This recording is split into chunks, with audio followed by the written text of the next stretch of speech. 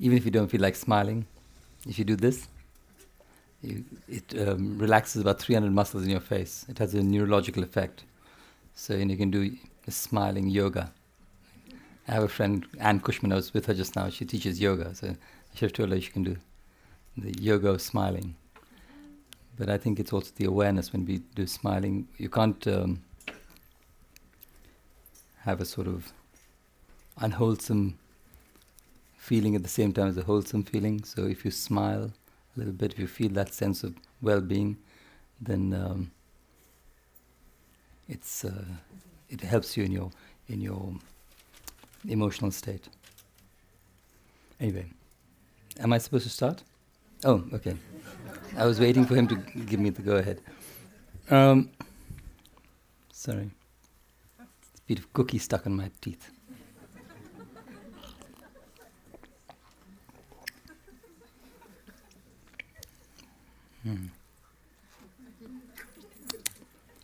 I don't know if it's a California habit, having cookies in the middle of meditation. It's quite interesting, anyway. So here's a map of... Sorry? It's a map of India, which you may recognize. It's a geographical map.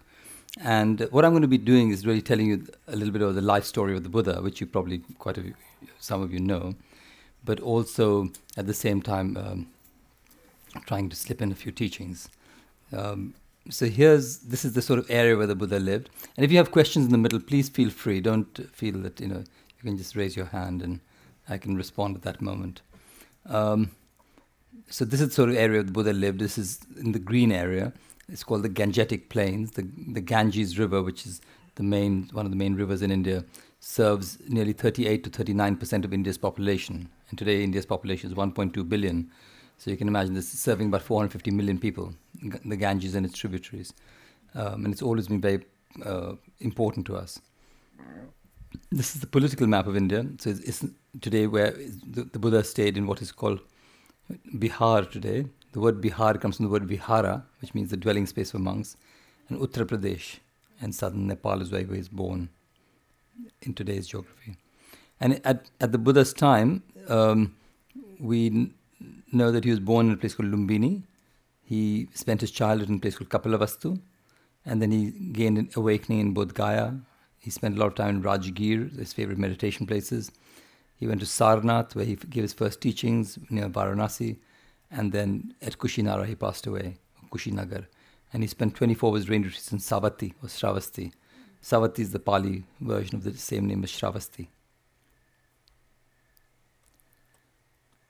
Now, the Buddha's mother, Maya Devi, this photograph is depicting his mother having a dream of a white elephant. And this elephant then effortlessly entered her and placed a pink lotus in her womb. That's the dream she had. When she had this dream interpreted by the famous 84 Brahmins at the time, it was interpreted as a very auspicious dream that she would have a son who would be a great person, either a great king or a great teacher. And this is incidentally an elephant, in case you haven't seen one. So I showed this to kids, so it's nice. And here, so after some months, actually it's supposed to be 10 months. In India we have a slightly different calculation of months.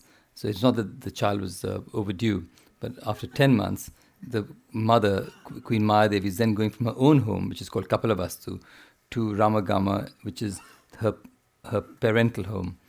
And in India, even today, women will always go back to their own maternal home. Is it too loud? Okay. Okay, we'll try again. This is better, slightly better. So women tend to go back to their own maternal home for their child, especially the first child, but even subsequent children, they feel much more comfortable there. So what the Queen Maya Devi was doing was exactly that. And between her husband's home and her own maternal home, there was a park, a pleasure park called Lumbini Gardens. And this is what this shows. And in that, she must have been going on a bullock cart or a horse cart. And, you can imagine, so labor probably came on. And she stopped here. And at this point, she goes and stands by a tree and holds onto the branch of a tree and gives birth. to a child. And the child, according to some of the sutras, is that the child came out of the right side of the mother. Is supposed to have immediately said that, pointed to the earth and the heaven and said, "I'm the greatest that has been born ever." Probably in perfect English or in Sanskrit. So anyway, it's unlikely. It probably came just a normal way, and the whole deification of the Buddha, I think we have to be very careful to understand the Buddha was a human being. And I think that's very, very important as a motivation for me to organize these pilgrimages, to take people to the places and really bring alive to people that the Buddha was a human being and that he found a way out of suffering, which all of us can. And the Buddha just means the awakened one. His name was Siddhartha Gautama, and we are all potential Buddhas. I feel we are all sort of part-time Buddhas. We have to become full-time Buddhas. Sometimes our part-time is very, very mini second, but if we have that Buddha nature in us, and we have to just awaken to that. That's really what the Buddha was trying to tell us, and we can as human beings. And I believe in this very life. This is a statue also of the nativity scene. This is a 2nd century AD statue. It's worn out like this partly because of the rock, but also because women believe that they eat a little bit of the statue, they will have a child, a son. It's a patriarchal system. It's a sort of ancient form of fertility pill or Viagra or something. And it seems to work quite well. It's worn down. So now the government has put a sort of shield so that it gets protected. And it's out of reach. No. So this is a tank where the Buddha and his mother are supposed to bathe, the baby child. It's still there.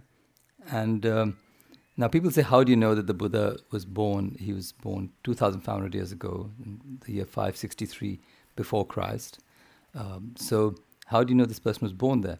Now, the Buddha in the Mahaparinirvana Sutra, which is the last sutra at the time, which tells the last episodes of his life, including his passing away, he says that it is important that people go to the places associated with his birth, death to be, his first teachings, and his awakening.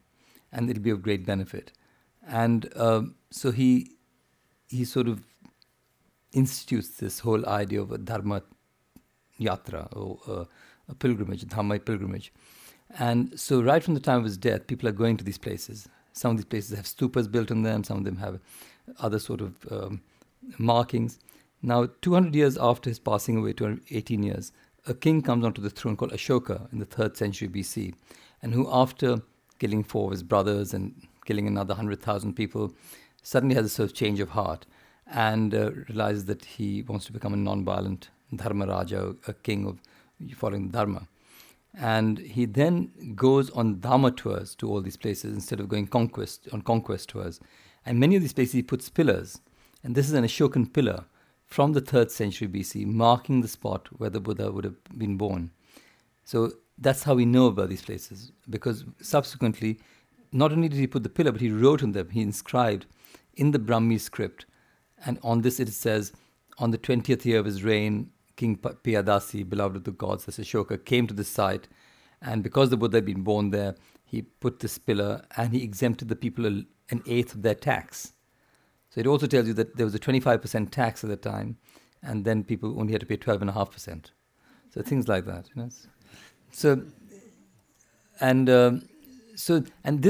the deciphering of this only happened in 1837. So for many years, we lost this idea of the historical Buddha in a way, in the middle. This is a form of tree worship. Tree worship has always been a part of Indian and maybe global religious worship. In fact, the depiction of the Buddha's mother giving birth is known as the Shala Bhanjaka, the tree nymph, and she's leaning onto the tree. And so that sort of depiction of the tree nymph giving birth, in fact, the belief that the tree actually is a nymph. In fact, Ashoka's young wife, second wife, is supposed to have poisoned the Bodhi tree soon after Ashoka's death, because she believed that he was in love with the tree nymph of this tree rather than her. So she put a mandu thorn into this tree. And the Bodhi tree is also considered a feminine tree. But anyway, these are all details. But the idea of a sort of tree worship is very important in our tradition. And what this person is doing is put a statue of the Buddha in the tree and is worshipping that. Now, at the time of the Buddha, there were lots of other creatures who were obviously around. And these are Saros cranes. These are the tallest flying birds in the world. And they hang out around the place where the Buddha was born and practiced and spent his childhood. So it's very nice when you go to these places because you see pretty much the same sort of environment and terrain. That's mustard fields. And if you know, there was a story about the mustard seed, the famous mustard seed story the Buddha tells about the woman who, wants a child brought back to life, and he says, go to a house where there's been no death and bring me a mustard seed. So, of course, she can't.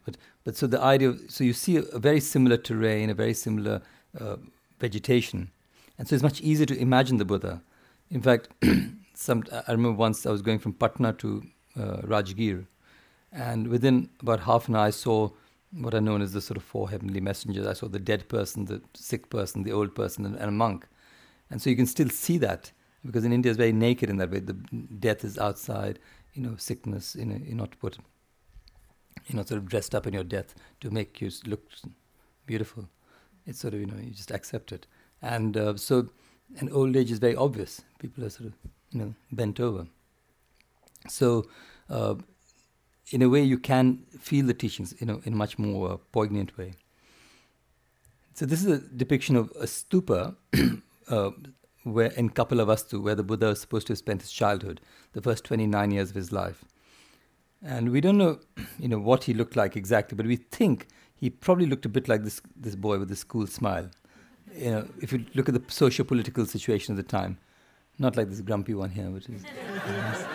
So anyway, but we know a little bit about the personality of the Buddha. The Buddha's mother died only within 8 days of his birth. So he was brought up by his aunt, the queen's sister. In fact, the king had been married to 2 sisters. So his stepmother brought him up. And we know that when he was about 9 years old, he had his first meditation. And the time of his first meditation was the first ritual ploughing of the season.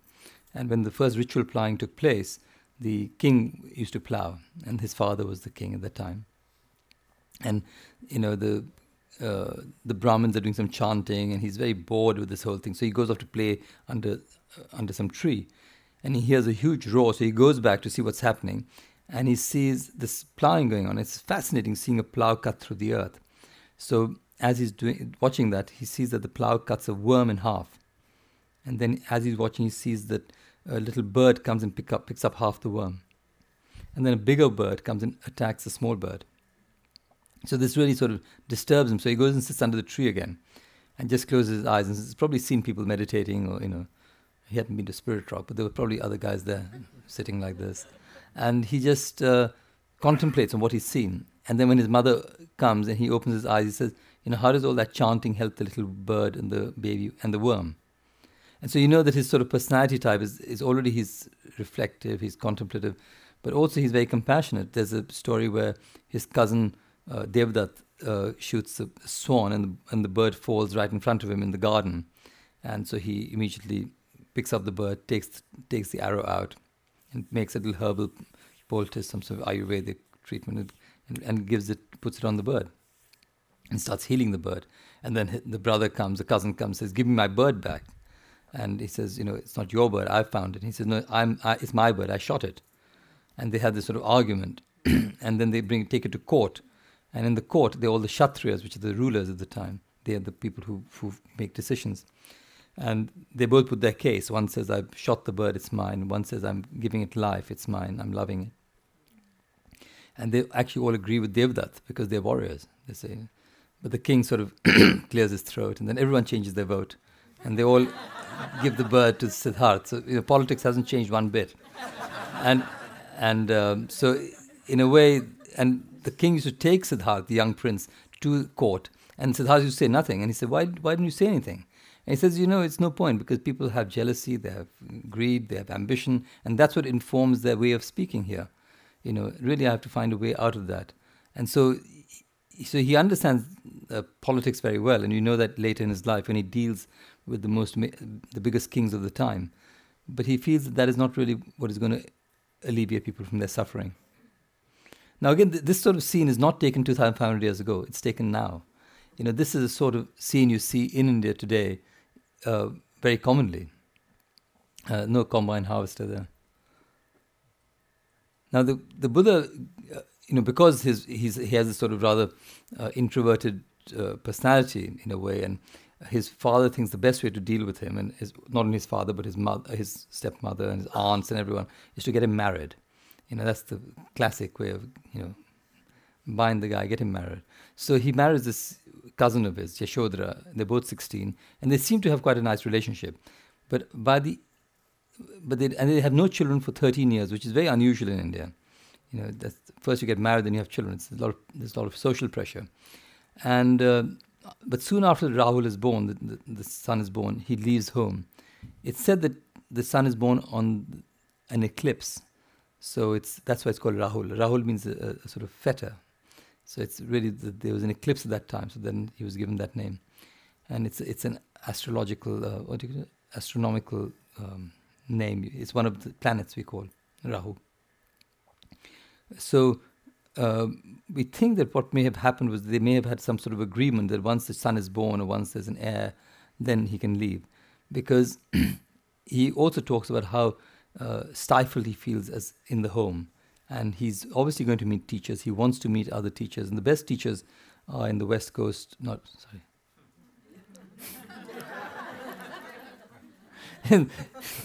well, in the South and the West at the time. Now I say it because, it's interesting. I went through lots of things in my life. I was in the corporate sector, then I went to politics, and I burnt out in politics. And I was looking for a teacher. And I knew that I have to find peace in myself, I have to be peace, not just fight for peace, which is my sort of political, agit-prop stuff. And so I started looking at teachers in India, and I went all over the place. I couldn't find a teacher suited me. And then I heard that the best teachers in the world were in the West Coast of America. So I actually came here. And I wandered up and down the West Coast for 16 months, like an Indian hippie, And I met a number of very good teachers. And Spirit Rock wasn't here at that time, but there was the Ojai Foundation in Santa Barbara. I spent a long time there. I went all the way up to Salt Spring Island and Brighton Bush and all these places, Esselen. And I met some very good teachers. And that's where I met Thich Nhat Hanh, who became my subsequent teacher. So that slip of the tongue was a bit... But anyway, so the Buddha, but it's just that the Buddha then goes south to Rajgir, to Vaishali, where the best teachers of the time are. And we know that we've heard of two of the teachers by name, Arara Kalama and Udakara Maputa. And we know that the sort of teachings Alara is teaching is very, very deep concentrative practice. So to the extent that Alara once is sitting and 500 bullock carts go by and he doesn't even notice. He's in such an internal absorption. And Udakara Maputa teaches a sort of Upanishadic teaching, which is what is developing at that time in 700 BC, 600 BC. The Upanishads are developing as a sort of form of teaching. And in both cases, the Buddha, he's not the Buddha yet, he's the sort of wanderer Gautama. These words, Siddhartha is the name he was given at birth, and Gautama is the clan he belongs to, and Shakya is the tribe he belongs to, the Shakya Muni, the wise one of the Shakyas. And then the Tathagata is the name he gives himself, the one who comes from suchness. So the wanderer Gautama, then the seeker, is offered the leadership of both these schools because he masters the techniques and the ability of the teachers. But he says, no, these are not the way. This is not the way to overcome suffering. So he wanders on.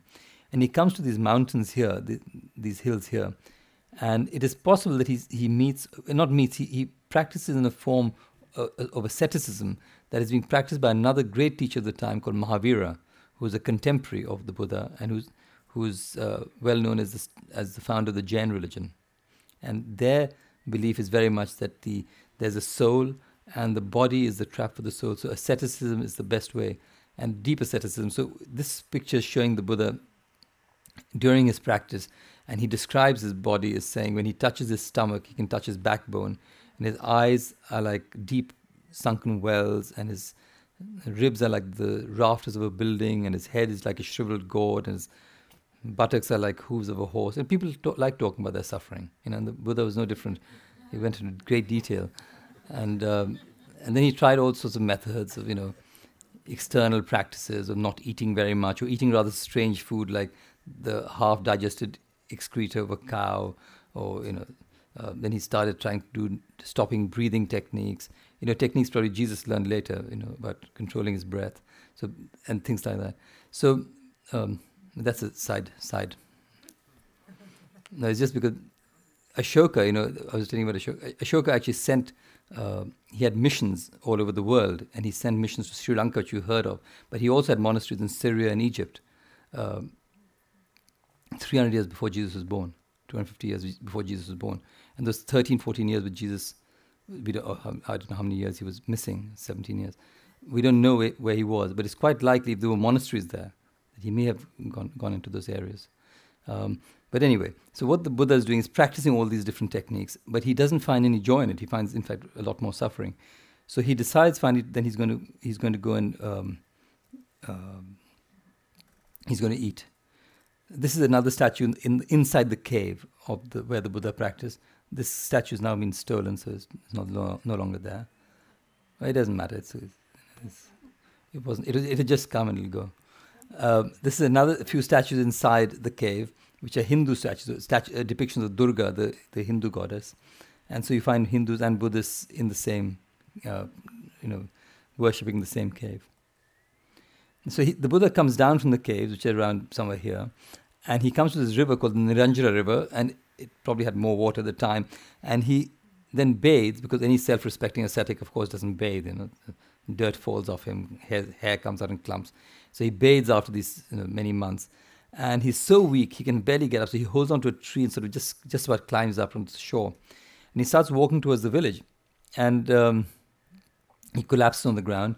And a young girl, about 13, is coming to offer some rice and milk pudding to the tree gods. And she sees this man dying, and she offers a little bit of this rice pudding into his mouth. And he sort of takes a little bit in his mouth and then starts, waking up. And then he takes a little bit more. He sits up and he starts eating, and he starts talking to this girl. And this is, because he's been practicing with 5 other ascetics, and they see him doing this. They see him eating. And even worse, he's talking to this young girl, which is like beyond the pale. So off they go off, and he hardly notices they've gone. Then he comes and sits under a tree, and which is now often known as the Bodhi tree, and starts his sort of his sort of deeper individual practice. Now, when you go to these villages, you might think that the Buddha was there 2,500 years ago, but my intention is also to show you that the Buddha is in a way there now. And the way to do that is not only to see the cave and the river, but to meet the people who he met. This girl is from the village, and she's Sujata, the girl who gave the rice pudding. So if you can see these, because she's just direct descendant of those children, of those people, and so you can see that in a way, even some of the housing hasn't changed, the plowing systems haven't changed. Of course, the weather may have changed a little bit, but not very much with global warming. So the whole idea is that you come in touch with the historical Buddha, then you come in touch with the Buddha today, and the ideal, of course, is to come in touch with the Buddha within yourself. But that's, of course, dependent on your own practice and other causes and conditions. And part of that is, looking at your own, and what the Buddha taught us, if you look at your suffering, that's the starting point. If you don't agree that there's suffering in life, then there's no starting point. And then you look at your own suffering. People say, well, there's a lot of poverty in India. How do we handle this? But actually, you look at these children; they're not very well off. But you say, well, are they really suffering in that sense? And then we look at our own suffering. What is our suffering as a society? In California here. So we have to look at things outside to help us in our own inner journey. And that's what pilgrimage is. It's really an inner journey at the same time as your outer journey. Otherwise, it's just tourism. So I think that's the whole purpose, that and we do it like a retreat. It's like a retreat on wheels. And it's, we have a sitting in the morning, and then we have breakfast, and we go to one of the sites, and I normally give teachings, or if there's another teacher, we share teachings. And then we have walking, and then lunch, and then after lunch we have rest, and then in the evening we might go to do something interesting, like seeing something deeply in India. We might go and visit a villager's hut, who's a landless villager, or we may go and see a Hindu teacher, or we may go and do something else, so to see the context of the teachings. And in the evenings we always have something called strucks. We always share what struck us, STRUCK, strucks. That's what struck us that day, because all of us have seen the same thing, but it's like a Dharma discussion, of sharing what you saw. So everyone has their own perception of something, and you start seeing that it's not your perception which is the only way of looking at something. And then what starts happening is that you start traveling more like an organism than just a collection of individuals. And that's very powerful in pilgrimage, because a collective mind like this is much more powerful. And sometimes it's much better to do a journey as a pilgrimage, like a spiritual journey, as a group, rather than as an individual. People often like traveling as individuals to certain places, but when you want to make a spiritual journey, it's better as a group, because you can create a practice space. Like, we're planning to go now in, I think next month, a few of us, I met Maggie and a few others, with Sally, who's one of the teachers here, Sally Armstrong. So I think 15, 16 of us are going on this journey. And so it's much better. Already there's a Sangha from people here, so we know each other, and then the practice is much easier. So, but if you go as an individual, it's very difficult to create that space. So, and Sally told me to mention it, but if anybody else wants to join, you're welcome. So, I think it'll be very nice, because we'll do it in the tradition of Spirit Rock. This is another child who is mentioned in the Buddhist sutras, Swasti, the buffalo boy who gives the kusa grass to the Buddha. The Buddha, when he's sitting under the tree, he meets this untouchable boy, and the boy says, "I love you. I want to give you something." And I have nothing to give. So the Buddha says, "You have grass which you give to the cows," and he makes a cushion out of it. So even today, when young people are ordained, the novices are ordained, they take a bit of this grass and put it into their cushion. They've kept that sort of tradition. And this is actually the place where the Buddha comes to sit, under the Bodhi tree. This is called the Vajras, and the diamond throne where the Buddha sat. It's a piece of stone from the 3rd century BC, which Ashoka put. And this is the tree, and this is where he sits. And we think he sat for probably about 49 days. And then on the last evening, and through this period, of course, he's getting all these sort of doubts coming up, which are often thought of as Mara. That, you can be the most powerful person in the world. You can have all the riches. You can rule the world. You can have all the sort of beautiful women, because in fact Mara manifests his own daughters into these beautiful women, and all this the Buddha just sees as, he actually sees the beauty just fading into aging, and the transient nature of what is this sort of seductive reality. And then he starts on. It said on the last watch on the last night before his awakening, they say that he goes through these 3 watches of the night, and the first watch of the night he goes through all his different manifestations. People say his past lives, but it could be just his different manifestations. And then in the middle watch of the night, he then develops the law of causality, of karma, and that every cause has an effect, and that effect is then a cause for many other things. And it's not just cause effect, but each cause and effect has many, many, many, many different ramifications. So it's a bit like this image of the Indra's net that we have in the Dhamma, where every node of the net then reflects every single other node. And that's really the understanding of interdependence, or interpenetration, or dependent co-arising, whichever way you want to look at it. But that's his sort of understanding.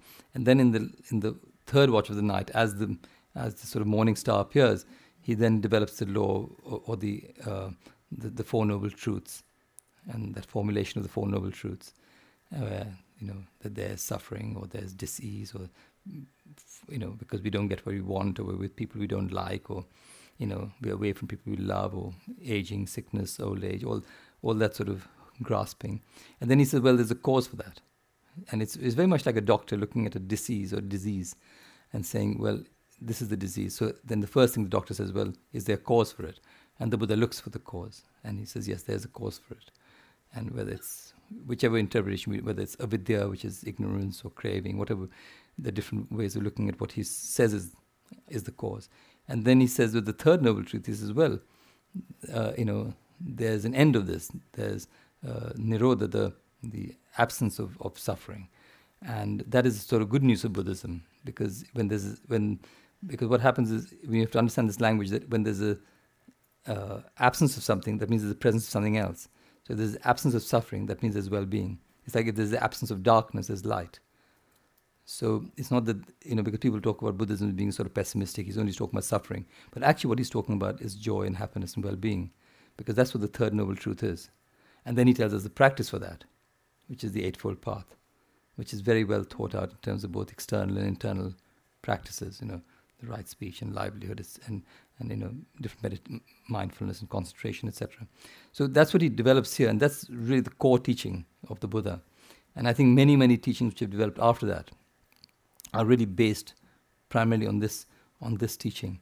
And so many different schools and so many different teachers and interpretations over the last 2,500 years. So then when he gets up from there, he spends another 7 weeks just enjoying himself there because he's so blissed out. And he says, wow, and so he spends a week under the tree, another week doing walking meditation, another week looking at the tree. And of course, now what's happened here is the same place which we saw. Somebody's put all this gold, and then they put some plastic on top of the gold, and then they put a lock to protect the plastic. Maybe the gold. Anyway, and the guy who put it here, the president of Sri Lanka, he got shot after that. And not for this, I'm sure. But anyway, so and then there's but of course the tree itself is our spiritual ancestor, and it's lovely to have a tree as the sort of spiritual center of the Dhamma, of the Buddha Dharma. It's a growing entity. The original tree is no longer there. It's like Buddhism died in India in the 12th, 13th century. So we don't, but it's grown in other places. The tree is like that, and now you've got new branches. You've got, a branch of, Buddhism in America. It's like a new branch here. It's how we cultivate the branch. And there's another country called California. We've got a new branch there. So we got, it's how we look after the tree. It's how we cultivate the Dhamma in the world. And we talk of this area as the navel of the earth. This is known as the navel of the earth. So you can imagine that the tree is growing, in a sense, in that way, and connecting us as an umbilical cord all across the Dhamma world. Now, at this point when the Buddha gets awakened under the tree, it is said that Mara, his self-doubt, says, who knows you've done this? Who knows that you've actually attained this awakening, or you've practiced like this? And then he touches the earth, and he says, the earth is my witness. So this whole sort of understanding of earth as Gaia, or the ecological understanding of the earth, is very much there at the Buddha's time, with the Buddha. And there's supposed to be an earthquake, and the earth shakes. Now, he does it with his right hand. This photograph, unfortunately, has been tweaked upside down when it is being put up. And this is the temple at Bodh Gaya. And it's a bit like a virtual tour. I think Andy was interested in a tour today, so it's like a sort of virtual tour to these places. And there are lots of friends who are here also who've been on the journey. So I'm glad, people like Pamela and Burke and Richard and, of course, Walt and Sarah and Patrick and Abigail. I think anybody else who's been before? Okay. So, yeah. And so these are places which are sort of, we know that this temple was not there in the early part of the 5th century, but it was there later in the 5th century. So sometime in the 5th century it was built. We don't know who built it. Some people say 2 brothers. But if you look at the location of it, it's next to the tree. This is the tree, and this is the temple. So the tree, actually, poor chap, poor thing, can't grow towards the temple. So it always has to be. It's always growing sideways, and it's getting propped up by large iron bars, and so that no wonder it dies from time to time. It's just like. So anyway, and what happens at these places is you get pilgrims from all over the world. It's wonderful because you see all these different practices, different forms of Dhamma, different forms of practice from all across the world coming to these places. So, and this is my own teacher, Thich Nhat Hanh, who took me in 88. I was brought up in a place called Patna, which is very close to this place. I used to go as a child to these places, and but the Buddha was never really my teacher at that time. We saw Buddha as some sort of god. And it was only in 88 when Thich Nhat Hanh took me and literally sort of led me by the hand and explained to me the whole life story, and in a way which brought the Buddha alive to me. After that, at the end of the journey, he said, well, you seem to enjoy it, so why do you do it every year? This is what the Buddha suggested as a practice. And so I started doing it every year. And then after a few years, people said, can I come with you? And then the whole thing just, evolved from there. And I think it is something which is an important practice. And you see the practice of pilgrimage in many religions. You see it in Islam, of course, is one of the 5 main pillars of Islam. You see it in Christianity, in Hinduism.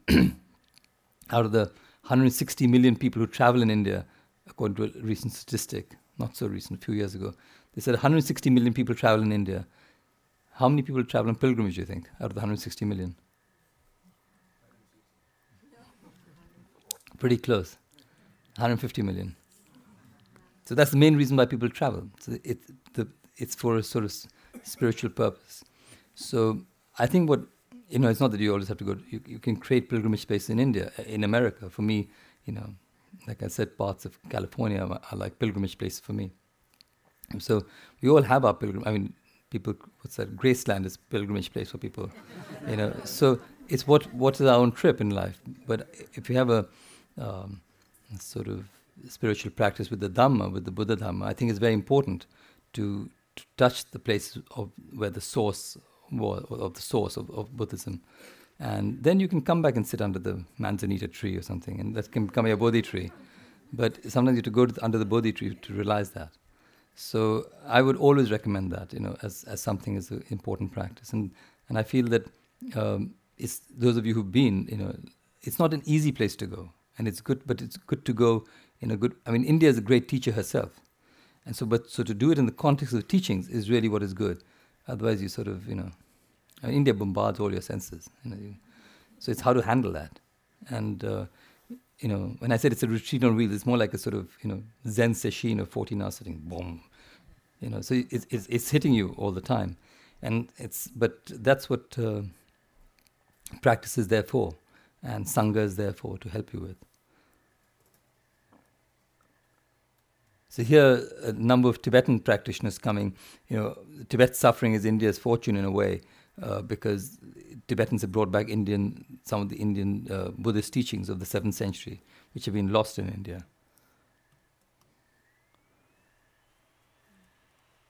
And many different types of worship, forms of worship, but it's, lighting candles, putting prayer flags. This is an interesting photo of a monk who's blind, who's doing walking meditation. And at the time of the Buddha, the same thing has happened, and there's a story where the Buddha is, some of the monks come to the Buddha and say, look, that monk is killing insects, he's breaking the precepts. And the Buddha says, no, he's blind, he doesn't know, his intention is not to kill.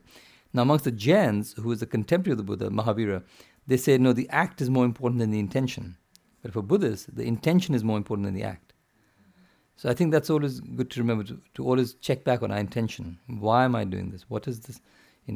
And that's important, that our intention has a wholesome nature in it. Now, those of you who've been to Bodh Gaya, how many have been to Bodh Gaya? How many? So quite a lot, yeah. So, it's really a bit like a, Buddha's Disneyland. You've got all the sort of, the different temples from the different countries. It's very powerful in its own way. And yet you've got, this is like the Thai temple, this is the Tibetan temple, it's about, 500 yards away. This is about the Bhutanese temple, and if you just literally cross over the wall, you come to Japan. So you don't need a passport or visa or anything. And then you can practice with all these different traditions. You can go at 5 o'clock in the morning to sit zazen with the Soto monks here, and then at 6 o'clock you can go, the horns, and then you can go in, to the Thai monks after a little while. So anyway, the Buddha, after his 7 weeks of under the tree and enjoying himself, then decides he's going to teach, because he hasn't really set off the idea of teaching. And then he first thinks of his earlier 2 teachers, and he meets Ajivaka. Ajivaka is another. There were lots and lots of different types of spiritual traditions at the time. The Ajivakas are great determinists. They believe everything is determined. Like this cookie is. I had no choice. This is predetermined that I was going to eat this or not eat this cookie at this moment. So anyway, the Ajivaka is passing by, and the Buddha says, do you know these 2 teachers, Alara Kalama and Udakaramaputa? And he says, yes. And he said, they both died recently. And then the Buddha says, do you know the five ascetics? And he says, yes, they're practicing in the deer park in Isipatana near Varanasi. So the Buddha decides to go and teach. But this Ajivaka asked the Buddha an interesting question. Well, a normal question, which we do. He said, who's your teacher? And the Buddha says, I have no teacher. I'm the one who's found the way. And this Ajivaka says, oh, big deal. And he goes off the other way. And that's very nice, because in a way it shows you that not everyone is going, ooh, immediately. And the Buddha is also... And then the Buddha goes across, he goes... this is a very typical site in India. It's actually on the road between Bodh Gaya and Varanasi. It takes him 14 days. It takes us about 6 hours now, 5 hours. And, children with their goats. And this is on the road. This says Avaz Do, which is saying, make a noise. It's telling you to horn. So because the guy doesn't use his rear view mirror. When you horn, then you know you're behind him. He knows you're behind him. So he'll move to the side. So the Buddha arrives in Varanasi. I should go faster now. Then we can have a little time for questions if you have. We're supposed to finish at 9:15. Is that right? Okay. So the Buddha arrives at Varanasi, at Sarnath, and he's the 5 ascetics don't even want to acknowledge his presence, but more or less involuntarily they get up because his presence is so has such bearing, and they bring a stool and they wash his feet and give him some water, and then they say, "Welcome, brother." And he says, "Not brother anymore. I found the way." They said, "How could you have? You left the path, And he said, "Well, have I ever lied to you?" And they said, "No." Then he said, "Sit down and listen." And then he teaches the middle way, not getting caught in asceticism or in sensual pleasures, not getting caught in the ideas of being and non-being. And then he teaches the 4 Noble Truths in the Eightfold Path, which is the first turning of the wheel of the Dharma Chakra Parivartana Sutra. And in that, one of the monks becomes awakened at that point, Kondanya. And this is the statue of that moment. And it's my favorite statue in the world. It's sort of, I find if you go there, it has such a meditative quality in it. This is not a very good picture, unfortunately. So that's why I made these. Oops.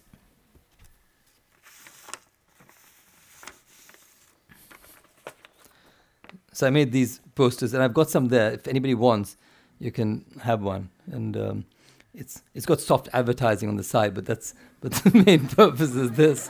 It's really a nice poster, and you can't get this picture now anymore because you can't take photographs. And these are the first 5 ascetics. This is the woman who donated the statue, probably, and her child.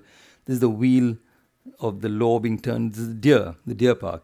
But actually, when you look at the statue, it's really trying to get you from the person to the teachings, from the Buddha to the Dhamma. Because when you look at the face, and immediately he's got his downcast eyes, it's the inward gaze, and you move immediately down to there. That's where the focus is. So you really, the center point of this, geometrically, is here. That's the teaching. And so what the Buddha is doing at that point is, first Noble Truth, second Noble Truth, third Noble Truth, like that.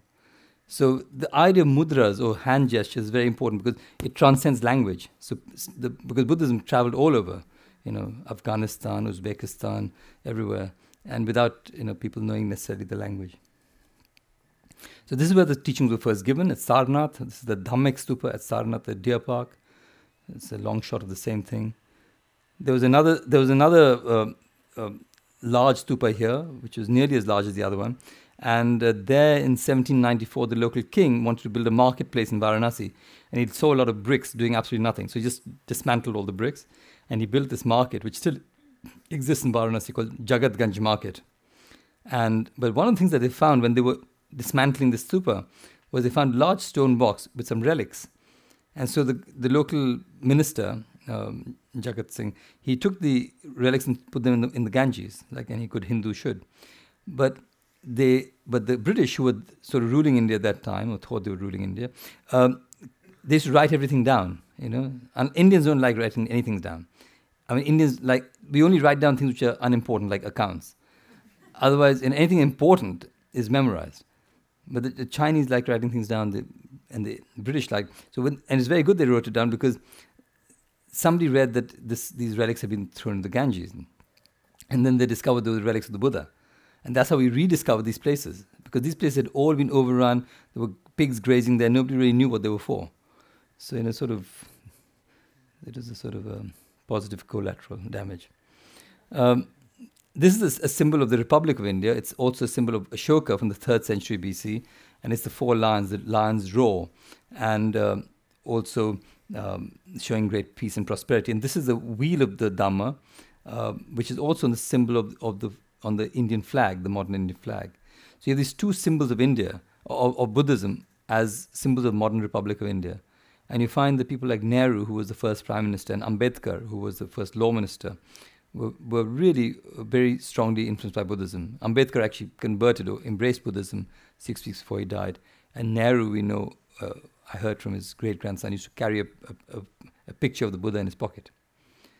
And it's interesting, this, the imagery of the lion actually came from Persepolis in Iran, and there were probably Iranian artisans who did this. So you can see that this is 3rd century BC. All this trade and interaction is already taking place.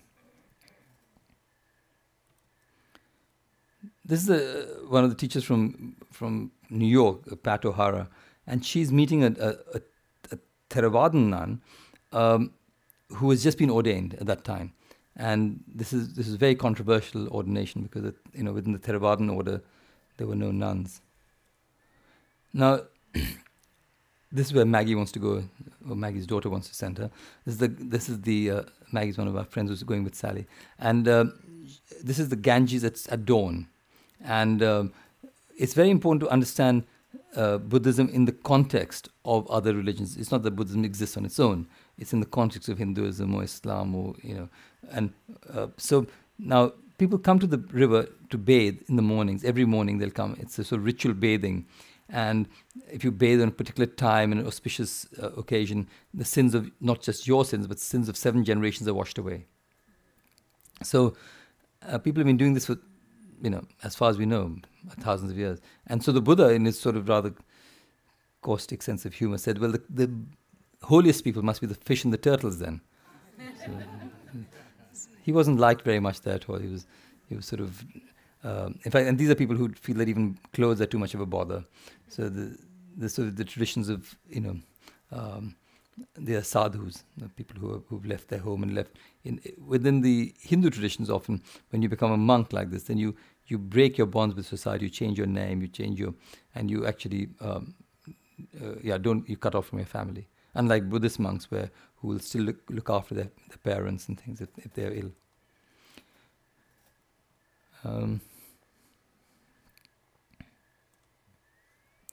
I skipped this. Well, okay. No, I can't. Well, I better tell you now. This is a monk. This is a teacher about 108 years old. He was 108 for a number of years. 108 is a very auspicious number, according to Eat, Work, Pray, or whatever it's called. And and all the malas are like that. But this chap, there was a Christian priest who came on our trip, and he asked him. He said, "Have you seen God?" And he says, "Yes, of course, I've seen God." And so what did God look like? So I'll tell you in my next slideshow. No, anyway, so he said, what a good... So he said, well, she was about 35 years old and had long black hair.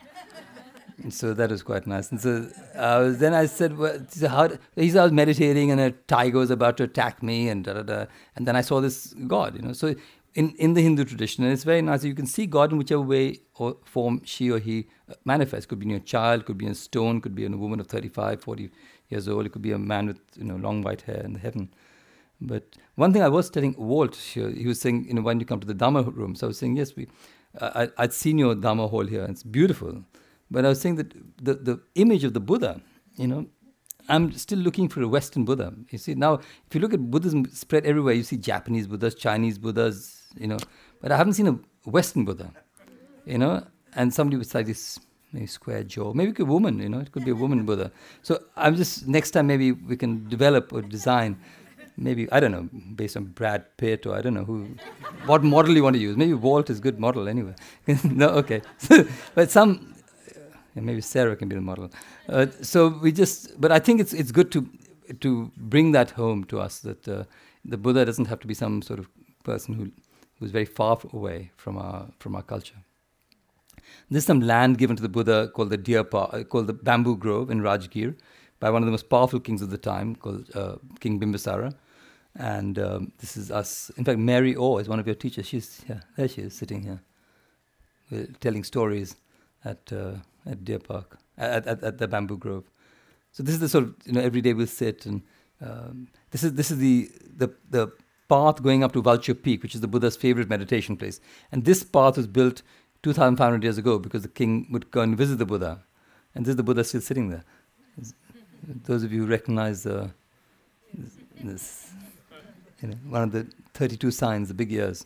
That's Thich Nhat Hanh's big ears. And Thich Nhat Hanh always said that that's where his realization came when he went up Vulture Peak.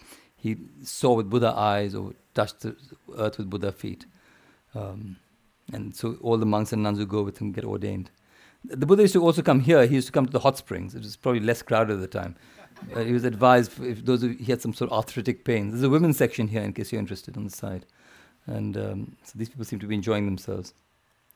And this is one of my heroes, Xuanzang, the Chinese chronicler, who comes in the 7th century, tells us a lot about what is happening in the University of Nalanda, takes back the Yogacara teachings to China.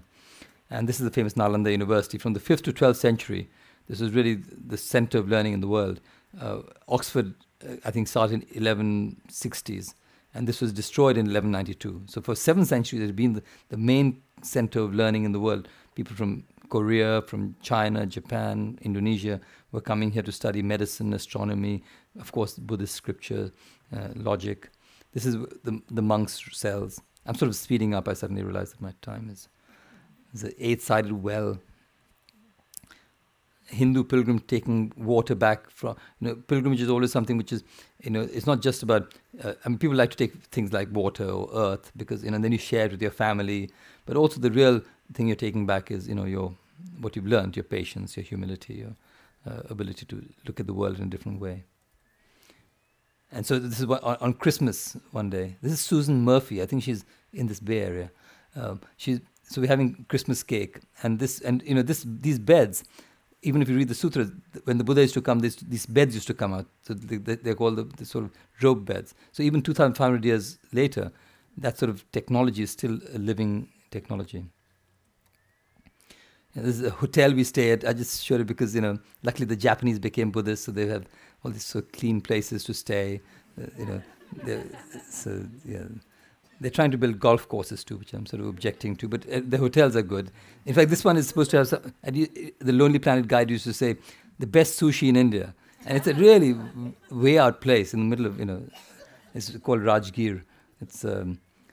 I used to work a number of years with the UN, and I used to work with artisans. So I always feel, to introduce people to artisans, see how they manifest culture, and to see the culture of India through the people who live there, have discussions with them about whether it's organic agriculture, or whether it's about other things, marriage. This is the Jeta Grove, the famous Jeta Grove, where the full awareness of breathing sutra was given, and the Buddha spent at least 18 of his rain retreats there, and another 6 close by in Shravasti. And this land was given to the Buddha by Anathapindika, a famous donor, who was pouring the water over the tree, the symbol of the Buddha, and laying the land with gold coins. The way Anathapindika bought this land was he bought it from this Prince Jeta, and Prince Jeta didn't want to sell it. So then he kept insisting. And Prince Jeta, sort of out of exhaustion, sort of said, well, if you cover the land with gold. And he says, done. And he says, no, I didn't want to sell it. And Prince Jeta said, I said it like that. And he said, well, and they got lawyers in. He said, there were lawyers at that time too. And they said, well, if you named a price, that means you're willing to sell. If you didn't want to sell, you wouldn't have named a price. And you can't go back on your word, because once you become king, then people won't believe you. But he gets the names, Jeta Grove. And actually what happens, you should always be careful if you buy land in India. You buy the land, and then they say, but you didn't buy the trees. So you have to pay extra for the trees. So this Prince Jeta says, Jeta Grove, Anathapindika Arama. But Jeta gets the name. But what is interesting is Anathapindika brings a lot of his business friends to meet the Buddha. And the Buddha often talks to business people and talks about right livelihood. And he, in one of his talks to businessmen, he talks about... he says, Drishti Dharma Sukha Vihara, which means live happily in the present moment. And he says it 5 times. He says businessmen get caught a lot, in the future, and they're suffering. So, and he then talks about how you can use your money divide into 4. He says, put 25% for your living, what you use for your living every day, and 25% to reinvest in your business, and 25% for a rainy day, which is like sort of insurance or whatever is to keep as, whatever for your later in age, and 25% you give dana to social or spiritual things. So he's very practical, and he said, there's great happiness in being a businessman. You're not in debt. You make your living honestly, and things like this. So he was very worldly in that way. And in politics also, he helped kings in how to deal with their country, how to deal with neighboring countries, how to have peace in their own country. These are two monks who are rather elderly, and they've become monks very late in life, and they're from the sort of so-called untouchable groups in India. And there's a huge movement of so-called untouchables becoming Buddhists. It's a socio-political movement, and inspired by a man called Ambedkar. And his way is that the second noble truth, the cause of suffering, is the cause is external. It's the social and political causes that are causing the suffering, not your internal angst. So his three words are educate, agitate, organize. So there's a sort of but they're all Buddhists. So now, and so there's work to be done in a way of seeing. People are getting interested in the Dhamma now, but they use the Bible. Their Bible is the Buddha's, the Ambedkar's book, and in the Indian tradition, you don't become a monk till late on in life. You don't get into spiritual work until late on in life. Your first part is brahmacharya. You're a student, and then you go into householding, then you go into social work, and then you go into spiritual life. So that tradition of the four stages of life has been brought in by the Buddhists. So if you find the monks that they're nearly always very old, and these are women coming on pilgrimage. Now that's the way to Buddha, is through Ambedkar. This is a friend, Larry Rosenberg, who's a teacher in Boston, and he's walking exactly where the Buddha walked, from the place where and it's said in the sutras, the Buddha used to walk every morning in this place, and so he used to do walking meditation. So that's why I call this thing in the footsteps of the Buddha. You're literally walking in the footsteps of the Buddha.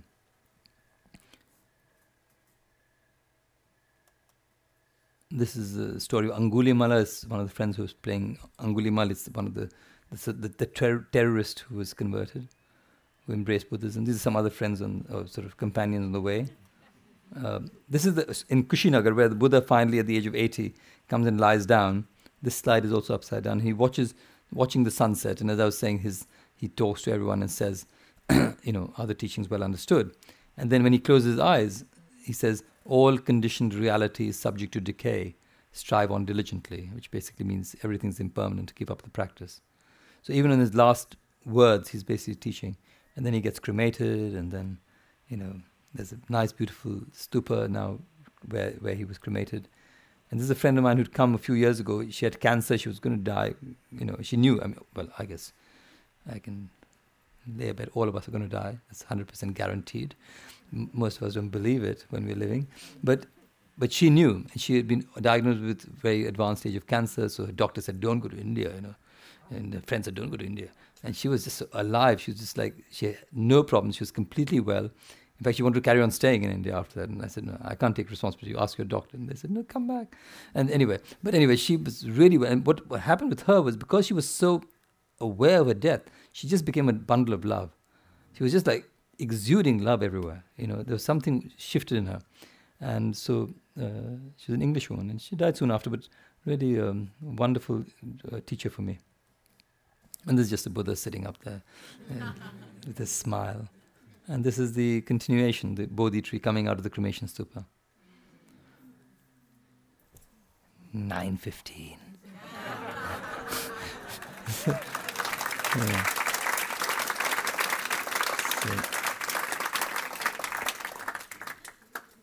So I don't know if you're allowed 2 questions or not. What is the rule?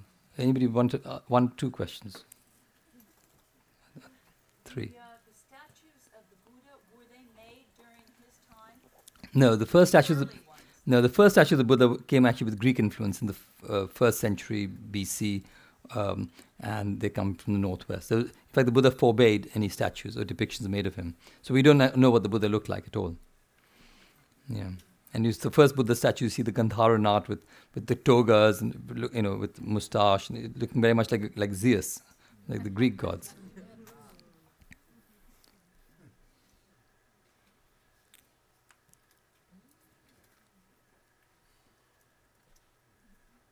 Don't feel shy. You can ask your neighbor to ask.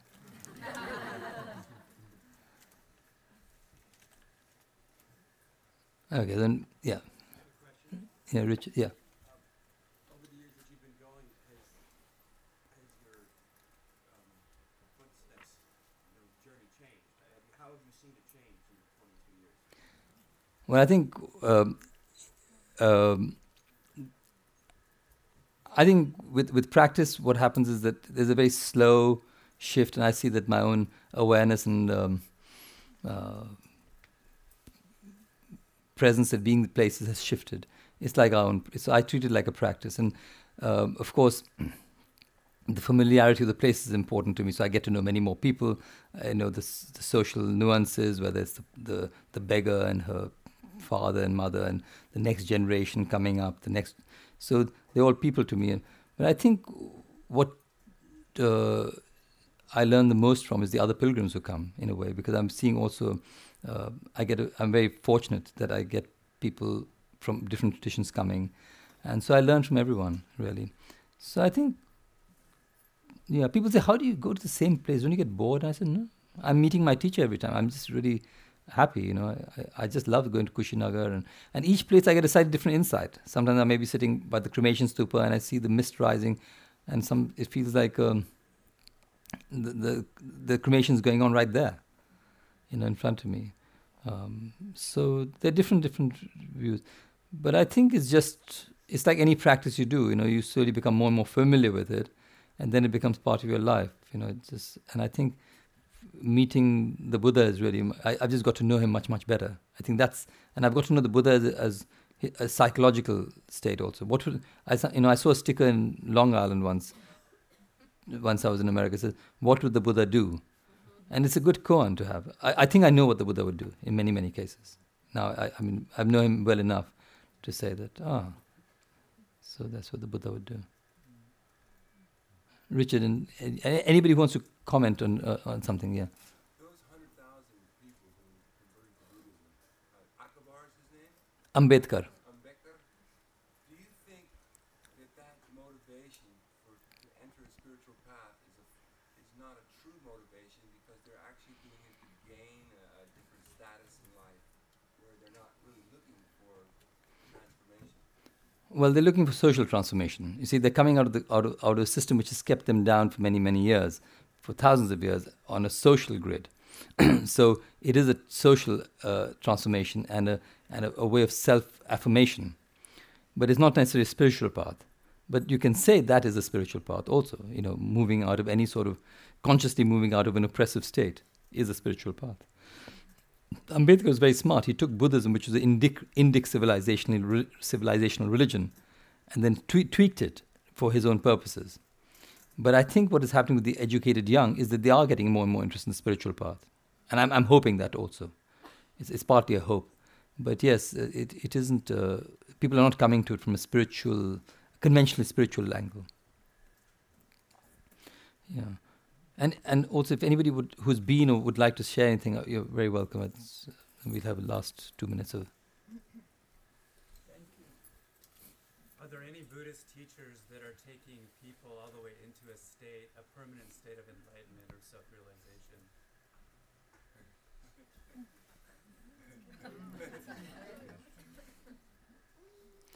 Well, I think it's all on our own journey, and we have to. I think the teachings, the Buddha always said, don't get caught in this. Look at the moon. So I think many, many teachers are showing us the right finger. They're showing us the path. All a teacher can do is that. You have to walk the path. So they're excellent teachers. I think some of the, I went to the bookshop just now. It's filled with wonderful teachings. So I think they are awakened teachers, I think, even today. I think there are some more awakened than others. And some walk the talk, in a way. And we can use them as inspiration. I use the Buddha as an inspiration. I use people like His Holiness Dalai Lama as an inspiration. I use Thich Nhat Hanh as an inspiration for me. So, but I also use my daughter as an inspiration, who's 6 years old. I mean, she doesn't think she's my teacher, but she's my teacher. So in a sense, we have to look at, everything is our teacher. Everyone, the grasshopper, everyone is in a way our teacher. But and that moment of awakening comes from not necessarily wanting it. You see, it's more that you're just with what you're doing, and an intuitive wisdom arises from time to time. So you could be just doing walking or washing a dish or driving a car. It doesn't always have to be, sitting in some sort of, great dhyanic state. But it is good to know how to develop concentration, how to develop mindfulness practice, how to, develop absorption, things like that. It's important. I mean, it helps you to attain that awakened state. But I think no teacher can actually zap you. Some teachers say they can zap you, There's Kundalini, blah, blah, blah, I'll touch you and, your chakras will open. Don't believe it. I've been there before. I've tried a lot of stuff before I came to the Dhamma. I tried a lot of Hindu teachings. And you bliss out. You can bliss out for a long time, but blissing out is not the practice. That's what the Buddha said. I mean, he said, yeah, you can be in a blissed out state going, Hare Rama, Hare Krishna. It's, Om Namah Shivaya. They're great. But, come down and hit reality. There's people without drinking water, there's people in jail, your own suffering. Then that's not doing it. So I think it's our own path. We have to walk it ourselves. And when we get glimpses of well-being, then that gives us the faith in the practice. Because we know, okay, we can be less angry, we can be more loving. And that's, it's just the path, really. That's what I see it as. I just see it as a path. Thanks, man. 5 years ago, I traveled with you in India, and I would draw back to something you just said, which I think relates to a part of that pilgrimage. And I went as a non-Buddhist practitioner. And your concept of structs. And it seemed to me that that was really a brilliant part of a pilgrimage, because it taught each of us in a small group to open our eyes to see during the day things that we were not seeing, and to widen the aperture and learn from people as common as we were, to see as rich a country and people and culture and color and smells and tastes and practices as we would go through India, and things that we would not see.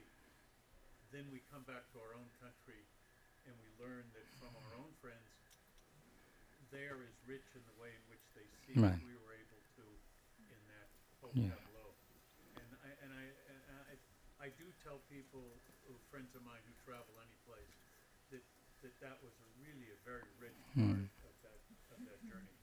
That idea of structs. In fact, a few days ago, somebody was saying, that he socially engineers the thing. And he mentioned about structs. He was saying this trip, he socially engineers it. And the structs is a very important part. You're right. And actually also the cultural, the culture shock often is when you come back and you see the familiar with the slightly shifted lens. Then you know that, okay, there's a journey that's taken place within, because you see, whatever your familiar surroundings are. And I think Sarah was saying, she said, it was like a shock coming back to, everything was ordered. People were driving on the right, whatever it is, but anyway, so that is, I think, that's very important, that we reflect on every day, and every day is a journey, really. Pilgrimage is a metaphor for life, so if we can reflect every day on it, like have a struck every day. I do that every evening. Try and just stop and think what happened during the day and what struck me today.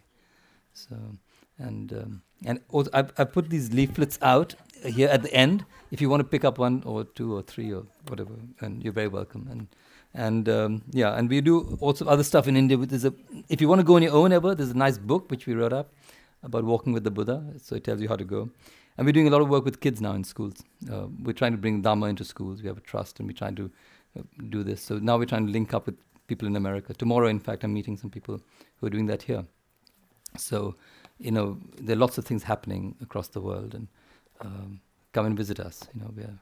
We are there for you.